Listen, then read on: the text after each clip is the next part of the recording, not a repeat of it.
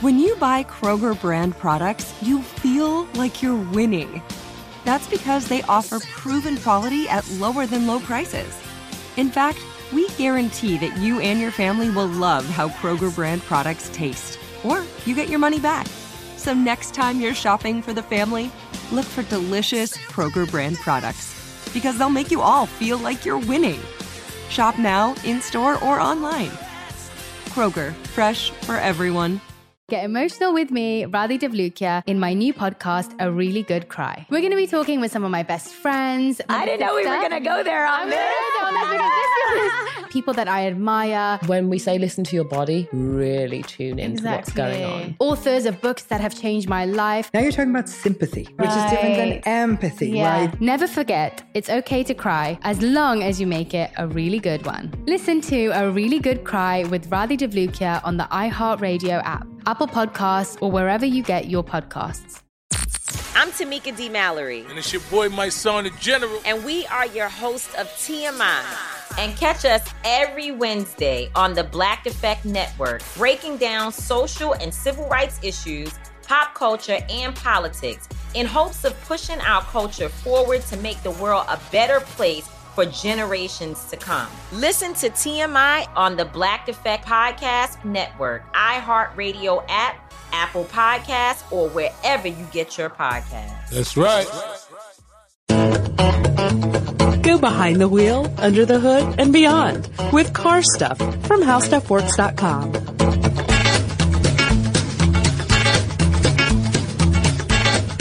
Hi, and welcome to Car Stuff. I'm Scott Benjamin. And I am Ben Bolin, comrade. I wasn't expecting that, but yeah, you're right. My comrade Ben and I will be discussing Iron Curtain cars today. Mm-hmm. That is via email suggestion from one of our listeners. His name is Harold. And Harold wrote in to say, hi, Scott and Ben, I enjoy your podcast. Thanks, I Harold. enjoy the historical shows the best, like the history of the Volkswagen or the history of the Bentley. My suggestion is a podcast on the history of Iron Curtain cars, like the Trabant, the Skoda, the Lada, or the Yugo. Mm-hmm.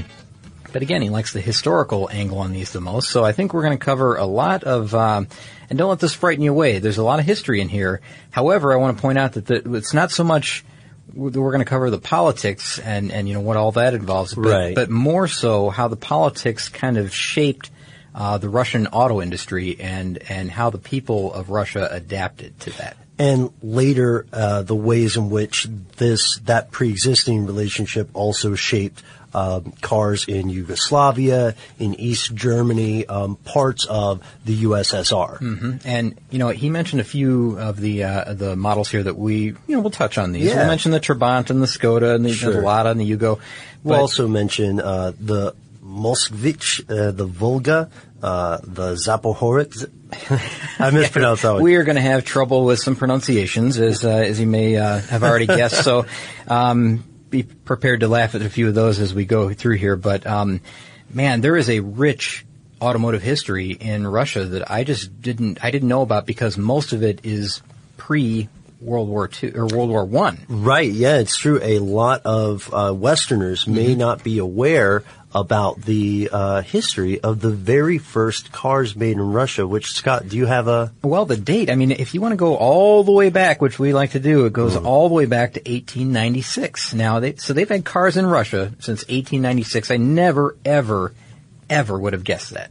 Yeah. Because what we think of now, what we commonly think of here in America, I mean, this is probably the wrong way to think about this. I mean, if we really dig into the history, we'll find, like I said, a rich history of automotive fascination there, or manufacturing.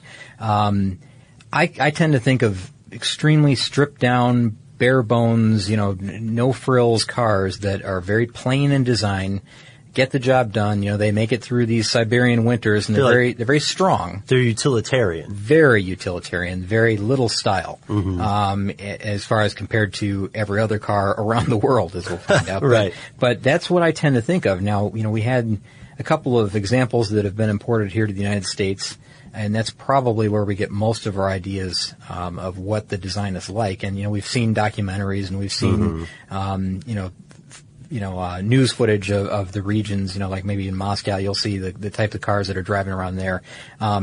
Nowadays, now in, 2013, we find that they're going through this nouveau riche era where, there's a lot of very expensive, very high-end, exotic, flashy supercars. A lot of exotic cars, a lot of luxury vehicles. A lot of people are really kind of going completely the other end of the spectrum on this thing. So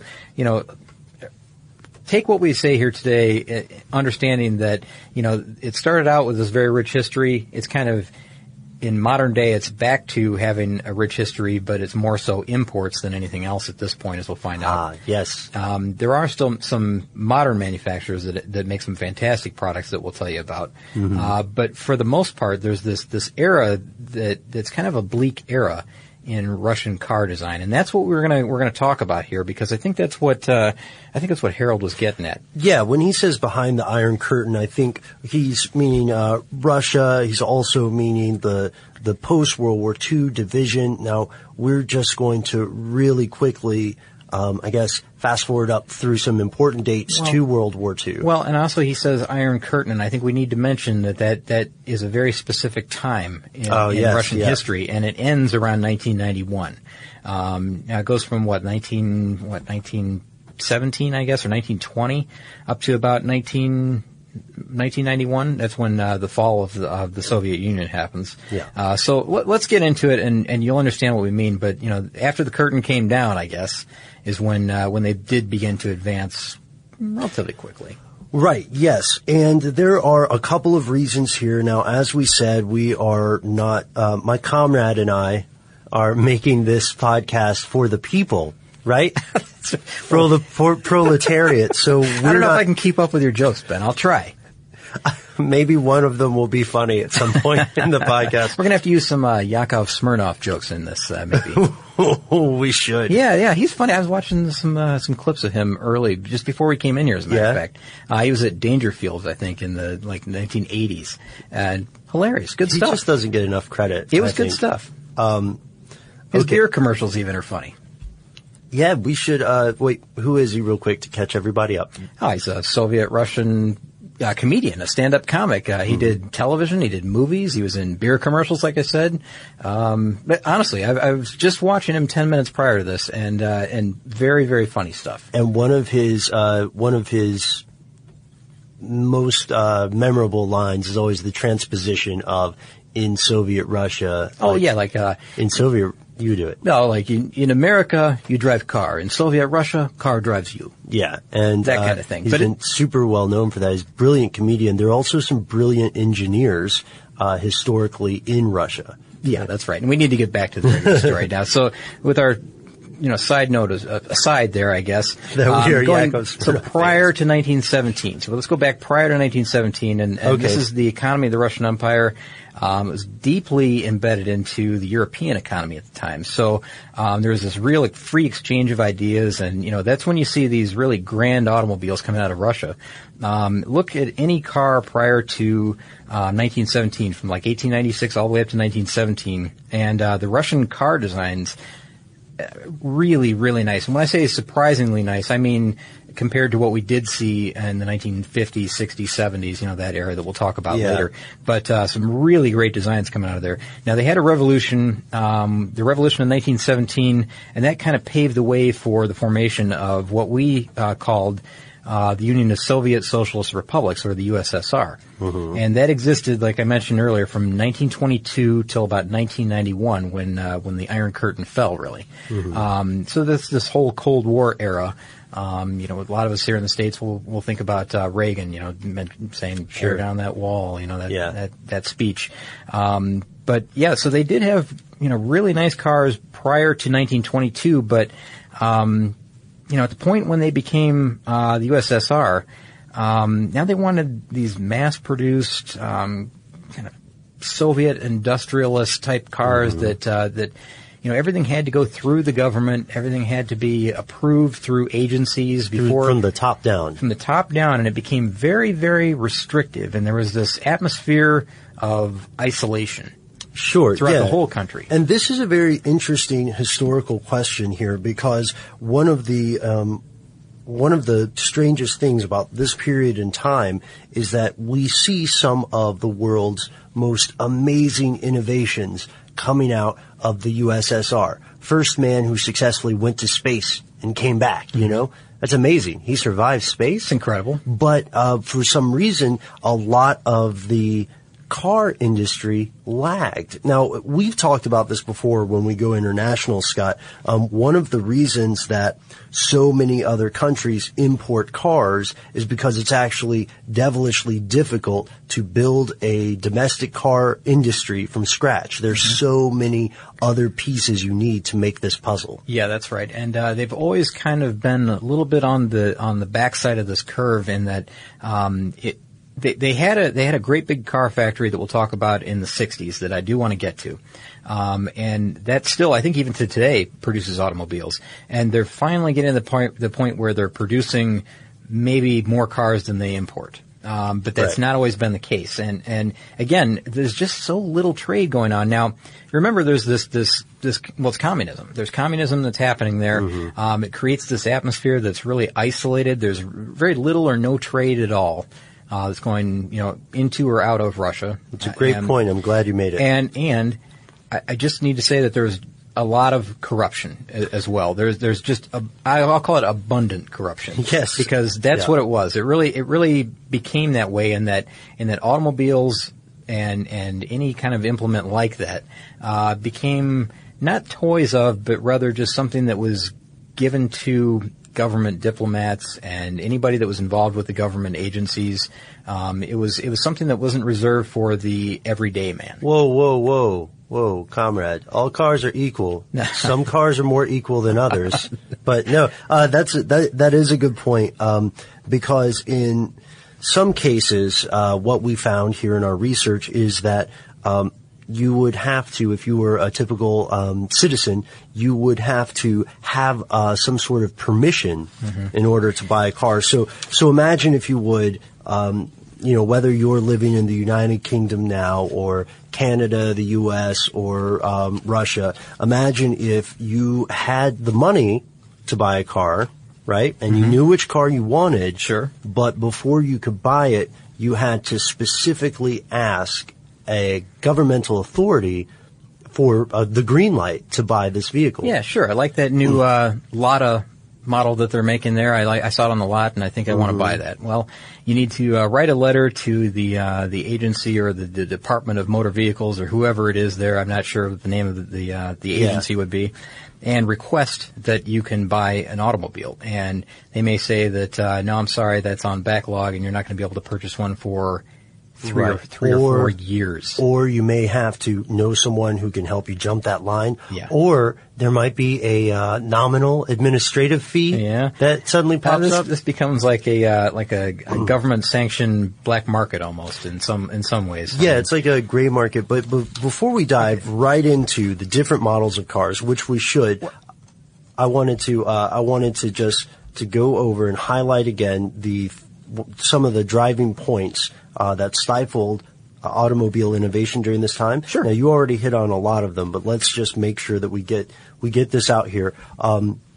Trade was difficult. It was difficult, not impossible. It was difficult, not impossible. And sometimes this was not the USSR's fault. There were also trade sanctions placed upon the USSR for various materials and for various reasons. Well, sure. The United States is saying that under communist rule, we're not going to allow our vehicles to be imported into your country, and we're not going to trade back and forth with you. We're just not going to play nice. Right. And on the other side could be equally antagonistic. Exactly. So it's important to remember that when we're talking about this stuff, we're not saying that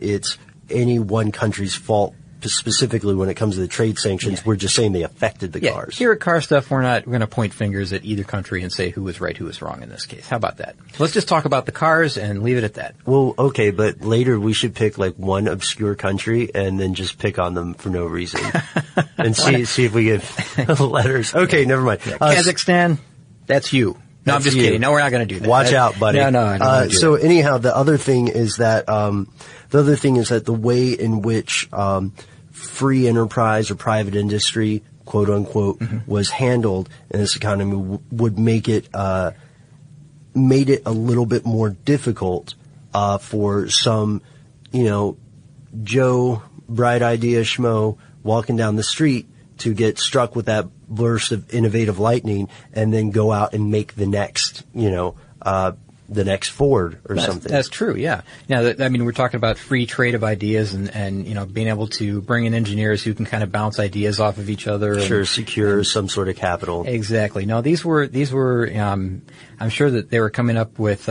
some of these designs in, pretty much a closed off area in their own, I guess, I don't know how better to say this, isolation really. That's what it was. So, other than being able to, and a lot of times they mimicked some designs that they were able to find. So we want to talk about that later because there's some very clear-cut examples of mimicked car designs that I can point to, and I can tell you where to go to look at these, listeners. So there's somewhere you're going to be able to find these. I do want to point out though that in 1929. Because here in the United States we were having a really difficult time economically, right? And it's just prior to the big crash, the Great period, Depression. the Depression throughout the 1930s, I guess, and just having a very, very tough time selling some of our domestic cars here. So like the Fords and Chevrolets just weren't flying off the lots. Right. They did import a lot of these to the USSR at that time because sales at home were so poor. Model A's actually were put into production in Russia during this time. Now they were called the Soviet Fords, and some of these were adapted, of course, to suit these severe Russian winters and the road conditions because they're much more poor conditions there as far as road conditions go. And can you imagine what a Siberian winter is like on a 1929 Ford? It's got to be rough. I mean, I know they're built well, but it's got to be rough to start it. Yeah, these Soviet Fords were built under the brand name Gaz, G-A-Z. And so you'll find a lot of these Soviet Fords that still kind of hanging around because they were built very, very well.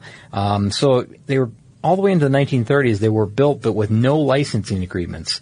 The Soviet engineers would sometimes copy the designs. So it's reverse engineered. Yeah, so they would look at say a Buick that came in. And just one example, in the 1930s, they took a Buick 90L, and they used that to create the first Soviet limousines for the Communist Party executives. They made about 6 cars, and they were the ZIS 101 model, ZIS 101, and they're pretty much a copy of the Buick engine design and the Cadillac body. So they're very opulent, but they're definitely not for anybody. They're not for everyone. They're just strictly for the government officials and these Communist Party executives. Right. Yeah. So, man, I mean, it's just like we can go through and we can count all. And that's kind of the beginning of this era where all the designs. And I think I should just share with the people right now what we've got because I found a site called Real USSR. And it was posted this is posted in 2009 by Dmitry Yakhmenko. And it shows very clearly the outright copying of designs from like the Ford Model A, the Buick 90L that I just mentioned, the Ford V8 models that we talked about in the Bonnie and Clyde episode. Yep, that's 34. They take like the Packard design from the 1950s, the Ford mainline. I mean, there's a Russian counterpart rather for each of these designs that looks almost identical, Ben. And it is always several years after the first production of the U.S. model. That's a good point. So the Packard 180, 1942, and then the ZIS 110, which is a direct copy, emerges in 1946. So yeah, there's a 5-year delay there, and so 5 or 10 years behind is what the Soviet design happens to be, and they didn't always keep up. I mean, it wasn't always like because here in the States we had and elsewhere. I mean, it's French or whether it's a French design, whether it's an Italian design, German design, whatever. They're all building cars like all over the place. There's manufacturing happening everywhere. the Soviet Russia design, it just lags behind 5 or 10 years. And whatever design they happen to get their hands on and then copy or like you said, what do you say? Reverse engineer. Reverse engineer. That's right. So they were able to tear it down and kind of see what makes it work.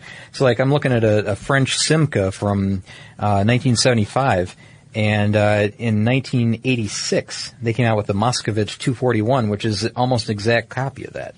Yeah, and according to this list that you gave me, they also – I have a copy of the list that you gave me, which is very nice. They also did the same thing with Nissan. So even cars as far away as Japan – or you know what? I apologize to anyone else who just – caught my egregious mistake there. Japan is super close to Russia, actually. Yeah, very close. So, very, very close. So I don't know why I was thinking with the typical American centeredness there. That's okay. But this, what's amazing about this is, given the point about how difficult it can be to create a domestic car industry, and then to create one in fairly stifling economic isolation at times.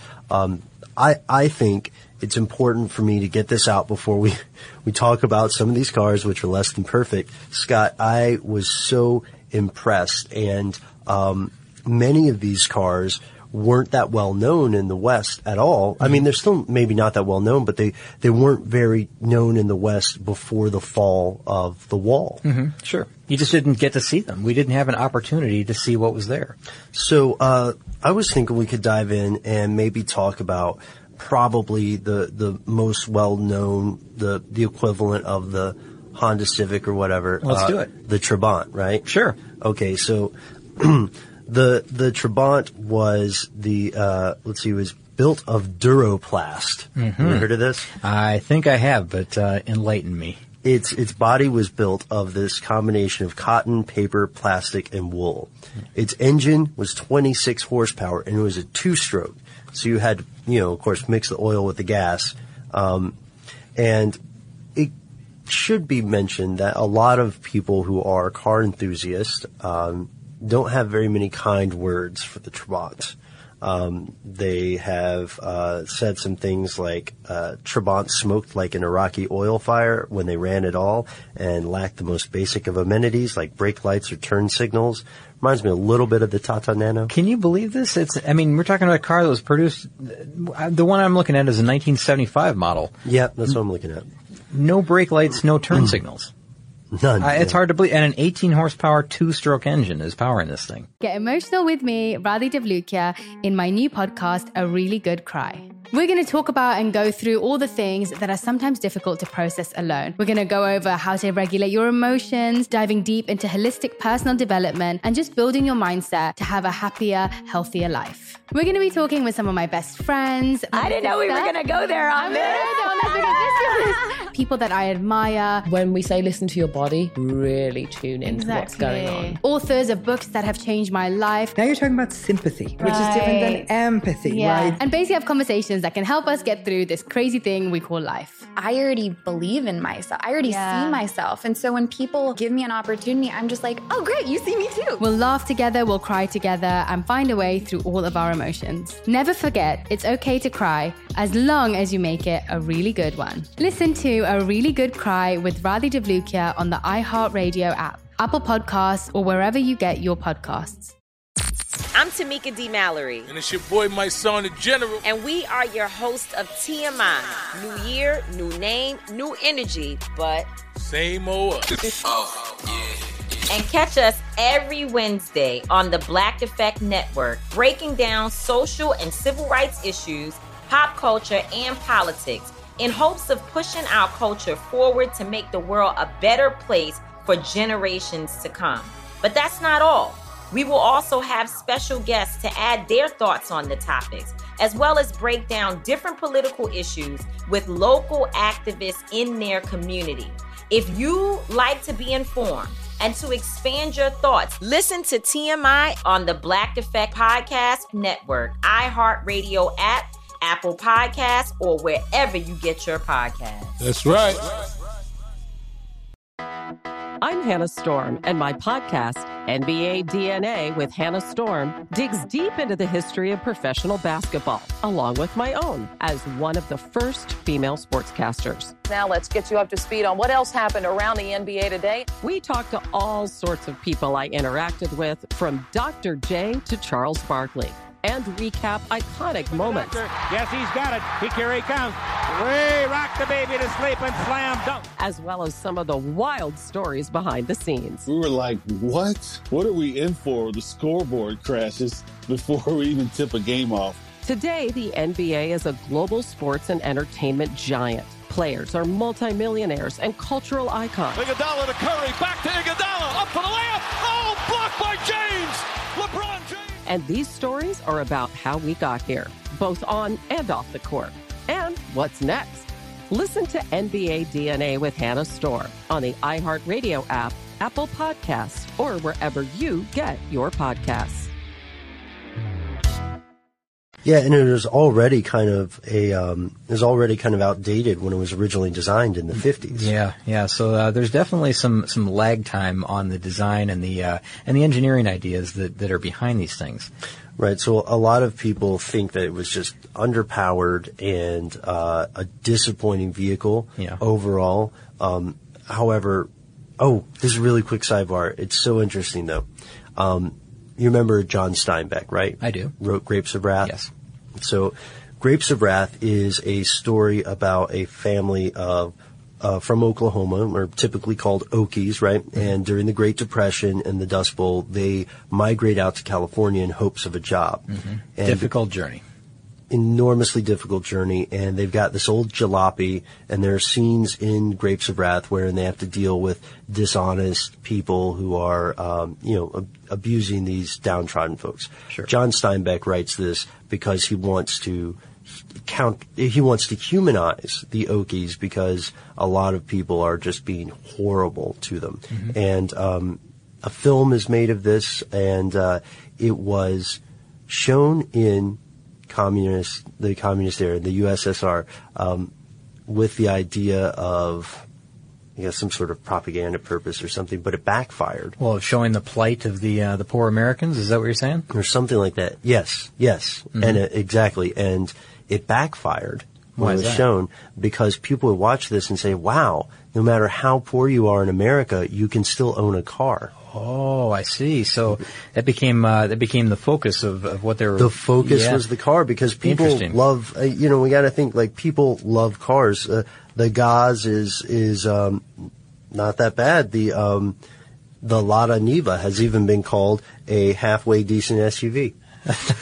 Oh, you know what? I want to talk about that Lada Niva, because in a moment, when we get back to kind of as we're rushing through this history here kind of quick.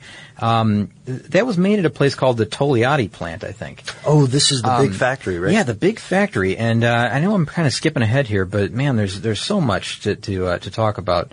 Mm-hmm. But the Togliatti plant, it was this really big factory that was built in the late 1960s, and it was a big deal in Russia because this is really the closest they came in that time period to a modern European level manufacturing facility. And it was a big privilege for people to be able to work there. The people that built the factory were the people that worked in the factory as well. Mm-hmm. So they had this real hands-on feeling for what happened to build that plant, then to make what comes out of that plant, and that became a real source of pride for them. Talking about from the ground up, national pride. That's right. But this Lada car, I mean, that's the all-wheel drive vehicle, right? Yeah, and it the Niva, I guess. Niva, yes, thank you. And some people would call it the Russian Range Rover. Mm-hmm. Now, it was pretty rugged, and, well, in comparison, And this actually got kind of popular in Canada. Yeah, it grew an export market. After 1991, I think, is when it started to be exported, and I think they built this thing up until fairly recently. If not, they're still building it. I just don't even. I have 1998. 1998. Okay, yeah, I have. Is when the sales ended. Okay, got it. But it was 1977, I think, is when the Niva started production. Mm-hmm. But it was really, really rugged. I mean, this is the one that you'll see. It's a four-wheel drive vehicle. I mean, it'll be on places, this terrain where there's no roads at all, climbing very steep inclines through heavy snow. I mean, it's really it's made to put up with the best of the weather, or the worst of the weather, rather, that Russia could throw at it. Yeah. And it did become an important export car for them because, I think that car went everywhere. I mean, they started exporting it to, I think Japan is one area that it exported to. Canada was one that you mentioned. I don't know if it ever came to the United States, but we have had a couple of cars here to the United States from Russia. Yeah. At least one that I think everybody can think of immediately, which is the Yugo. Which even now you're smiling and thinking about it. I know, I can tell. Well, but, before we go on to the Yugo, which we should, I do want to read a little piece of some Lada marketing that we found. Made for Siberia, not suburbia. And that makes perfect sense when you see it. I mean, it's very utilitarian, like we said, but it gets the job done. Surprisingly, Ben, these cars, now, and this brings this up, these cars that are made, I mean, they're very, very stripped down, like I said, very bare bones. I mean, when you look at them, you're not going to find a whole lot of, aesthetics to them. They are really built to last. I mean, they really do. They're built to go through, as I mentioned, these really tough road conditions, Siberian winters. I mean, it doesn't get much more harsh than that on the planet Earth, really. Right. It really, really is a well-built car in that sense, in that they last a long time. You can go out and expect it to start up in the morning. That is true. And very few moving parts. That's the other thing. That's the other thing. Now, you just hit the nail on the head. Now, they're not fancy, but they've got very few moving parts. And I know it's funny to say this, but maintenance on them is relatively easy. Which makes them more reliable, actually. Or it used to be relatively easy. Well, okay, that's true. Because now in modern day, a lot of these vehicles are no longer made, so you'll have to go aftermarket, right, to get parts. Oh, yeah. To get maintenance. The conversions might be a little tough for some people. Have you ever seen the used car parts markets that they have set up for these Russian cars? Oh yeah, you can find photos of them online. Pretty amazing stuff. I mean, really, they've got a little bit of everything, kind of hanging in bags on pegboard all around and, propped up wherever. But I know that if you have a Russian export car that, they're still to this day difficult to get parts for, even modern Russian cars, in that they just don't make enough of them to have extra parts laying around. I mean, they don't provide enough extra parts for the spare part market. Easy for me to say, right? But so a lot of these things, and if you've got an older car, you have to make parts, which kind of brings us back to the days of the Cuban cars. Remember those? Right, yeah. We've got a great episode on why Cuba has so many classic cars and how amazing their mechanics are. I want to say that by the time Trabant production stopped, and Trabant was an East Germany car. By the time the Trabant production stopped, they had made over 3 million. 3 million? That's a pretty big number. 3 million. Well, this is from 57 to 91, And now there are Trabant car clubs all over the world. People like this car, man. It's got like, remember that movie Rudy? It's got heart. It's got a little cult following, maybe. Yeah. Right. Okay. Yeah. And especially when you consider the maintenance is so low. I have seen there's kind of a funny thing that I need to mention here. The Top Gear did an episode, I think, with what they called commie cars. Oh yes, and yes. if you search for this, it's pretty funny. In that, it has this group of individuals that get together, and they've got these kind of, I don't know, it's an eclectic batch of cars, but it's a little bit of everything that was produced in the USSR at the area that we would think about. A car like the Velorex, which is actually vinyl strapped over this really flimsy metal frame.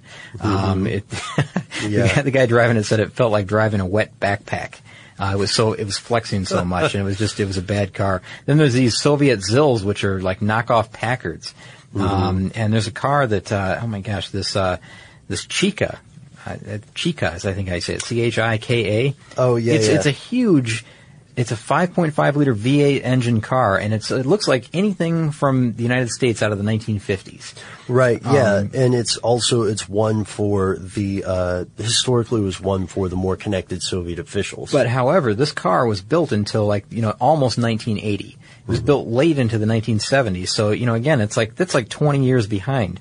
But it does look like anything out of the late 1950s, like a late 50s Packard is what it looks like. Really, it's almost a direct copy of that. Yeah. But there's some fantastic cars in that small episode. It's very short. It's kind of funny. It's real tongue in cheek, but it does tell you about how parts for these things are almost impossible to find. You have to manufacture things, or you have to modify things in order to make them work. It's concise. It's well put together. It's very short. It's easy to watch. So it's worth your time. Yeah, again, Top Gear. It's an older piece, so be ready for that. People that aren't even around anymore on the on that show. So get emotional with me, Radhi Devlukia, in my new podcast, A Really Good Cry. We're going to talk about and go through all the things that are sometimes difficult to process alone. We're going to go over how to regulate your emotions, diving deep into holistic personal development, and just building your mindset to have a happier, healthier life. We're going to be talking with some of my best friends. I didn't know we were going to go there on this.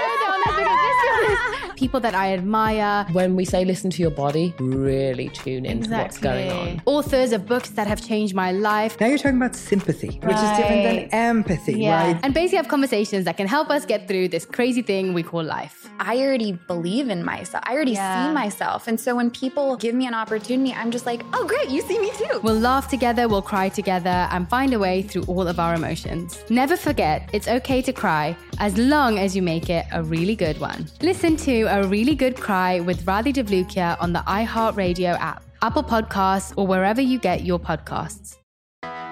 I'm Hannah Storm, and my podcast, NBA DNA with Hannah Storm, digs deep into the history of professional basketball, along with my own, as one of the first female sportscasters. Now let's get you up to speed on what else happened around the NBA today. We talk to all sorts of people I interacted with, from Dr. J to Charles Barkley, and recap iconic moments. Yes, he's got it. Here he comes. Way rock the baby to sleep and slam dunk. As well as some of the wild stories behind the scenes. We were like, what? What are we in for? The scoreboard crashes before we even tip a game off. Today, the NBA is a global sports and entertainment giant. Players are multimillionaires and cultural icons. Iguodala to Curry, back to Iguodala, up for the layup. Oh, blocked by James. LeBron James. And these stories are about how we got here, both on and off the court. And what's next? Listen to NBA DNA with Hannah Storm on the iHeartRadio app, Apple Podcasts, or wherever you get your podcasts. I'm Tamika D. Mallory. And it's your boy, my son, the General. And we are your hosts of TMI.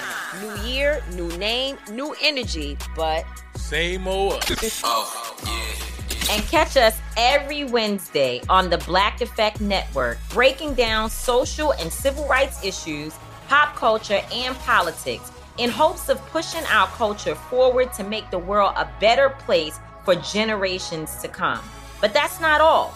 We will also have special guests to add their thoughts on the topics, as well as break down different political issues with local activists in their community.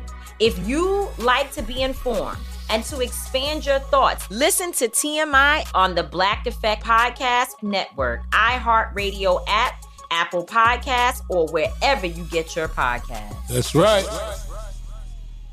I kind of want to talk about my favorite of the Iron Curtain cars. What's your favorite? Okay. It's fairly predictable. Do you want to guess? I bet you can guess. I don't know. I'm not a Trabant. Oh, man. A lot of Neva.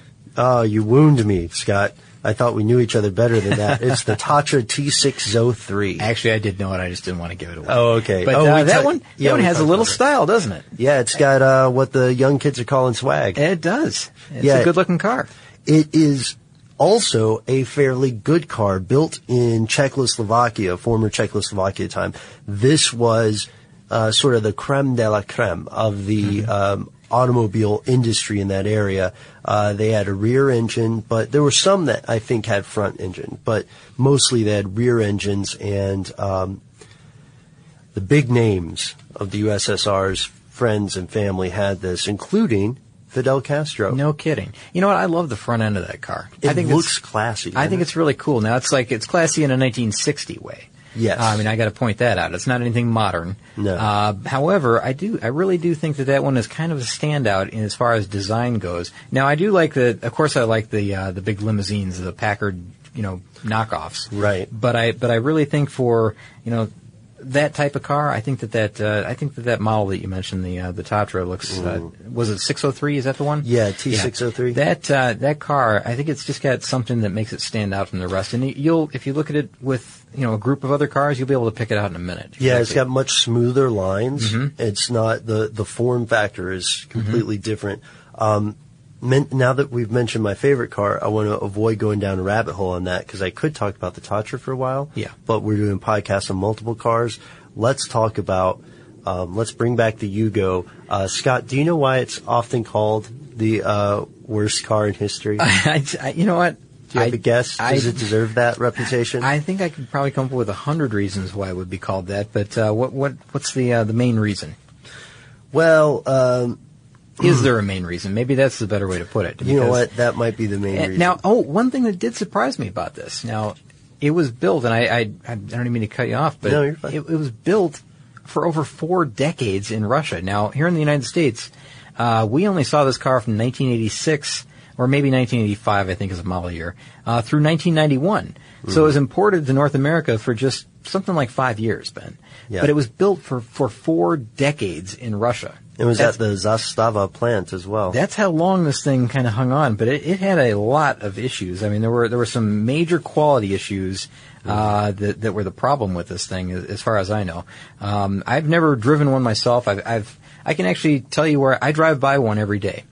Oh, every single day I drive by a Yugo. I don't know what year, or I'm sure it's a Yugo GV model. Is it being used, or is it just camping? It's parked in a parking lot of a collision shop that I pass on my way home every day. Oh no! And there's a handwritten note on the windshield of this thing. What's it say? I don't know. It's so far away that I haven't driven in to actually look at it. I'm going to have to do that. But it's written in. Like when people would write on a car window for if it's for sale. Right, yeah, and like the soapy letters. Yeah, exactly, with the soapy letters or whatever it is. I think it's like, shoe polish or whatever. Mm-hmm. It's got some type of note written on it, like don't laugh if whatever, something. It's like a slogan. So maybe they take this around to, to shows or something. I don't know what they do with it. But I do pass a Yugo every single day, so I see one regularly. I gotta tell you, even at the time, back in the 80s, late 80s, 1990s, I wasn't ever tempted to buy one of these. Yeah, I don't know anybody personally who's owned a Yugo. I get the feeling that, I get the feeling that in the Soviet climate, it was one of the most easily available cars, right? And also, I think that some of the gripes, at least in the West, about safety, may be exaggerated. Well, because we were accustomed to, we were probably decades ahead of them already at that point in safety advancements and design and comforts, creature comforts. Because when you look at the marketing for this car, I think they listed what did they say? It was carpet was listed as a luxury in this car. It was listed as an add-on. Yeah. So you didn't get everything with this car. You didn't get the detail and the molding on the doors and everything. It was very again, utilitarian. Right, and that's part of, to make a larger point here, I think that's part of the philosophical difference between the car makers in the Iron Curtain, behind the Iron Curtain at the time and outside of it. There were cars being built as sort of marks of individuality, high performance, more show-offy, in the West. And in the Eastern Europe at the time, that is not quite as much of a motivating factor. Now, also, well, it was just a super bare bones car. By all accounts. There's nothing wrong with that. And the cost, it was like, reliable. I think brand new car, it was like $4,000 maybe or less. It was less than $4,000. And even at the time, that was a really low price. So, it was an affordable option for, someone going away to college, something like that. However, I think a lot of parents thought, I don't really want to put my kid into something like this, after they investigated a little more, because, it just didn't seem like it had all of the safety features that we're accustomed to here. It didn't have all the creature comforts that, someone might be, or someone might require, I guess, on the road. I say require in finger quotes because you don't really require all of that. You just need it, or you feel like you need it. You just like it. You just like it. That's maybe the better way to say it. But by the late 1990s, I guess the facility that built the Yugos was damaged by bombing. as a matter of fact. So I think that kind of put a sort of a temporary halt to production. That's maybe why they quit being imported here. I don't know for sure that's the fact, but later they were advertised as a Fiat-built car. There was some type of tie-in with the Italian company Fiat. Mm-hmm. And I guess it didn't help it a whole lot because the last Yugo was eventually run off the line in about 2008. Mm-hmm. So all the way up until 2008, they were building the Yugo, even though we kind of had it off of our radar here from 1991 on. Yes, and that's one of the things that I think is important for us to note, to go back to the Trabant there so we don't get in trouble with listeners. The Trabant was on a U2 album cover. And it was also in tour there. Very important. On tour with U2. Yes, it is very important for us to mention that, Scott. Let us not be remiss. I have something that might be a little bit of a positive point for us, and that is that Eastern European cars are becoming hot on the classic car market. Really? Yeah, well, think about it, man. They're kind of unique. They're probably going to be a little bit more affordable than, say, an Aston Martin. Oh, I would think so. Yeah. I hedged that pretty hard. Sure. But, we mentioned they've got that cult status. Absolutely. And if you want a classic car and you can find one of these, then it's kind of a rarity. Yeah, definitely. I mean, and I think that they're out there because, I mean, the production numbers were, believe it or not, there's enough that they're still out there. There were so many, like the Lada Rivera? Yeah, Lada Riva. Now, they may have been tough to get your hands on at the time, but now, I mean, you're able to find them, used car lots, here and there, import, export, however you find these types of things. Mm-hmm. They are bringing a lot of new cars into Russia, and there's people that make a pretty good living doing that, importing cars. I watched a short documentary on some guys that do that. They get these visas, go over into Japan, import cars back into Russia, sell them for profit. They look for certain makes and models. And Russia is one of these odd places where they drive on the right, I believe. However, they do allow cars that have the steering wheel on the right, where most countries that allow, that have that, they require the steering wheel be on the left. So if you're driving on the right, your steering wheel is required to be on the left.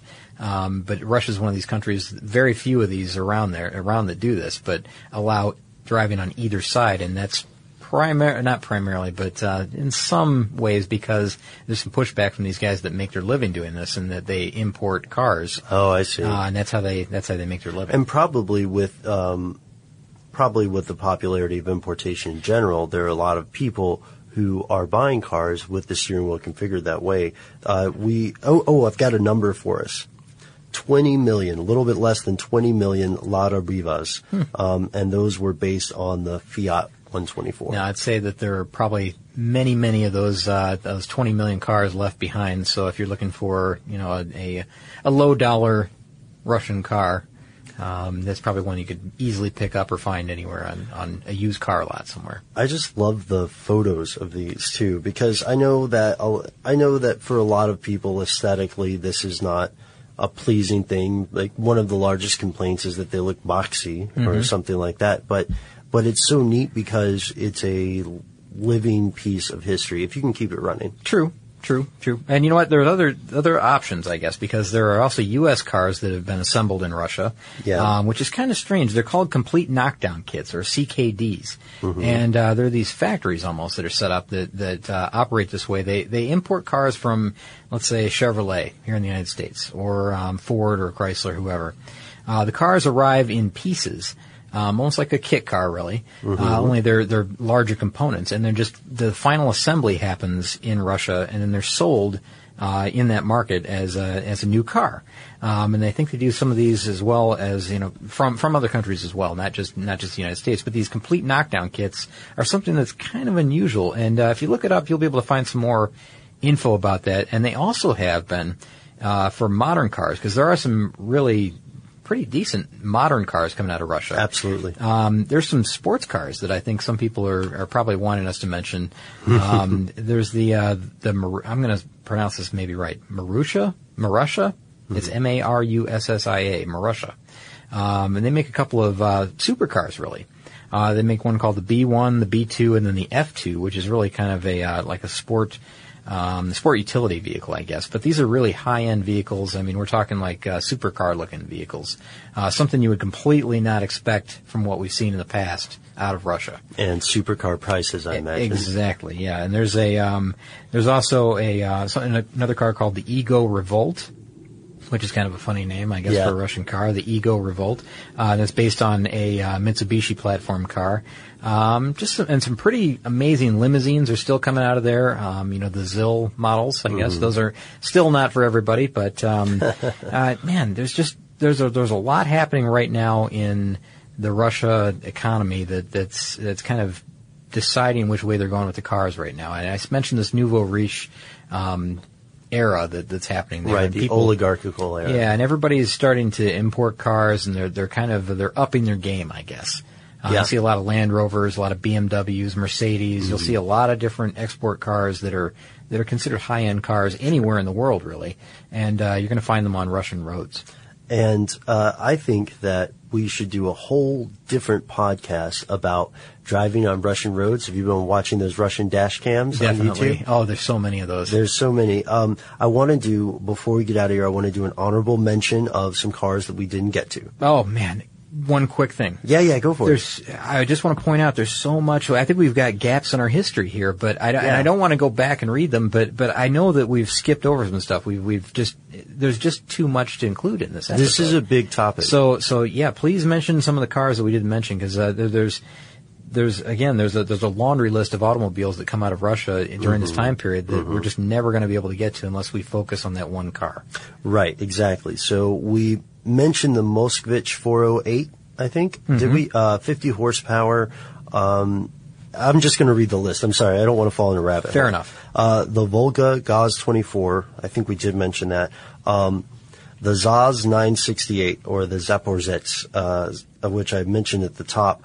This is one that Vladimir Putin owns. Very nice. And then we mentioned the Lada Niva, the Polski Fiat 126P. This had big numbers, right? Eventually over 3 million were made. The Wartburg, which we probably would have gotten in trouble for not mentioning. This is interesting because East Germany made it to maybe sell to Western Europeans as well. Okay, so the Wartburg made in East Germany. I don't know if that sounds like a car that I'd initially be attracted to. Having Wart in the name is a little bit tricky. Wartburg, East German car. Okay. Let's see. We mentioned the Skoda, I think? I think we did. Okay. And the Balkan Yugos, we mentioned those. Yeah, all of these, you can find photos. I mean, Ben's mentioning a bunch of different cars. If you look at these photos, you're going to find, like we said, the pre-1917 stuff, which is gorgeous in design, and then some of the mimic designs that go through, the 1920s, 30s, all the way through, the 1950s, really. Yeah. And then they kind of have their own style from the 1960s, 1970s, and it's that, almost, if you look at a Yugo, it's almost like that. Just think of a lot of different versions of that for some of them. And then, then there's standouts like the Trabant that you mentioned, the 603. Yeah. And I don't know, some of the ZIL limousines that we talked about, and the Packard knockoffs, those that were still being produced into the 1970s and 1980. Right. I mean, those are some standouts, I guess. There's some real standouts in Russian car design, and I think if you just look up Russian cars, just do searches for all this stuff. I mean, look up the list on Real Russia. Call in sick to work. Yeah, exactly. Do this instead. There's so many different ways to look at this, and all the import cars and cars that are coming out of there today, and the history of manufacturing there. It's a very rich history, and I say rich in that, prior to 1917, there was that amazing era, and then there's this kind of like darker period, I guess, where it was the Iron Curtain. And there's a cars. vibrant manufacturing base in Russia now, and this manufacturing base, like when you think about it, it's something that I guess a lot of people lose sight of, but there is enormous potential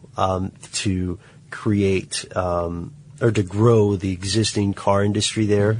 And I think that right now I am so into foreign made cars that most Americans might not know about. Remember we talked about Muammar Gaddafi's Libyan rocket. I would love to do some more podcasts on these things. Some just amazing one-offs, I guess, maybe? Yeah, amazing cars that you might not have heard of in the West. It's a great idea. If somebody could give us some suggestions for that, we would love to hear from it. Scott, do you have anything else you want to make? I've lost focus so many times during this because I feel like we skipped around in time.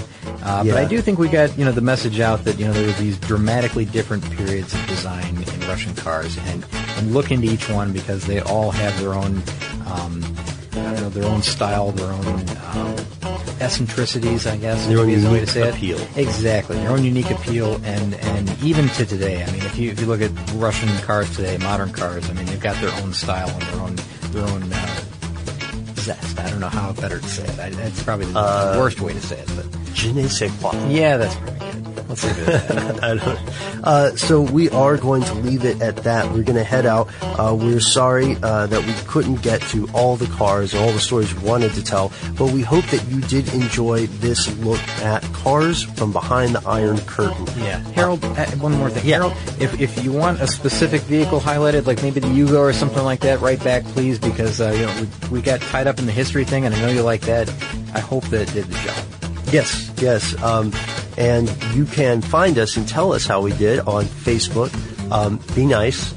Let us know what you think on Twitter. If you have any ideas, anecdotes, personal experiences with one of these cars, or if you'd like to suggest a topic for an upcoming episode, please do send us an email. We are carstuff@discovery.com. For more on this and thousands of other topics, visit howstuffworks.com. Let us know what you think. Send an email to podcast@howstuffworks.com.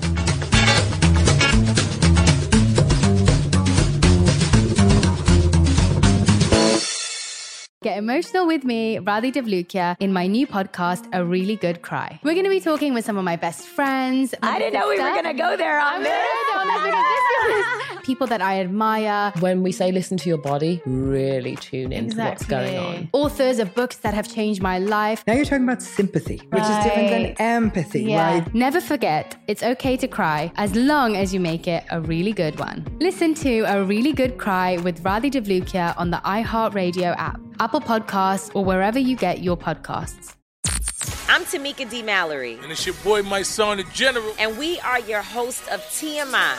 And catch us every Wednesday on the Black Effect Network, breaking down social and civil rights issues, pop culture, and politics in hopes of pushing our culture forward to make the world a better place for generations to come. Listen to TMI on the Black Effect Podcast Network, iHeartRadio app, Apple Podcasts, or wherever you get your podcasts. That's right.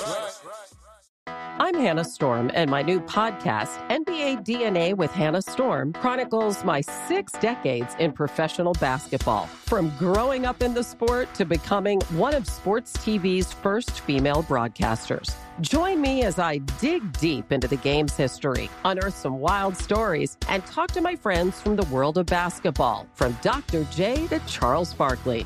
It's been a wild ride, and now I get to take you with me. Listen to NBA DNA with Hannah Storm on the iHeartRadio app, Apple Podcasts, or wherever you get your podcasts.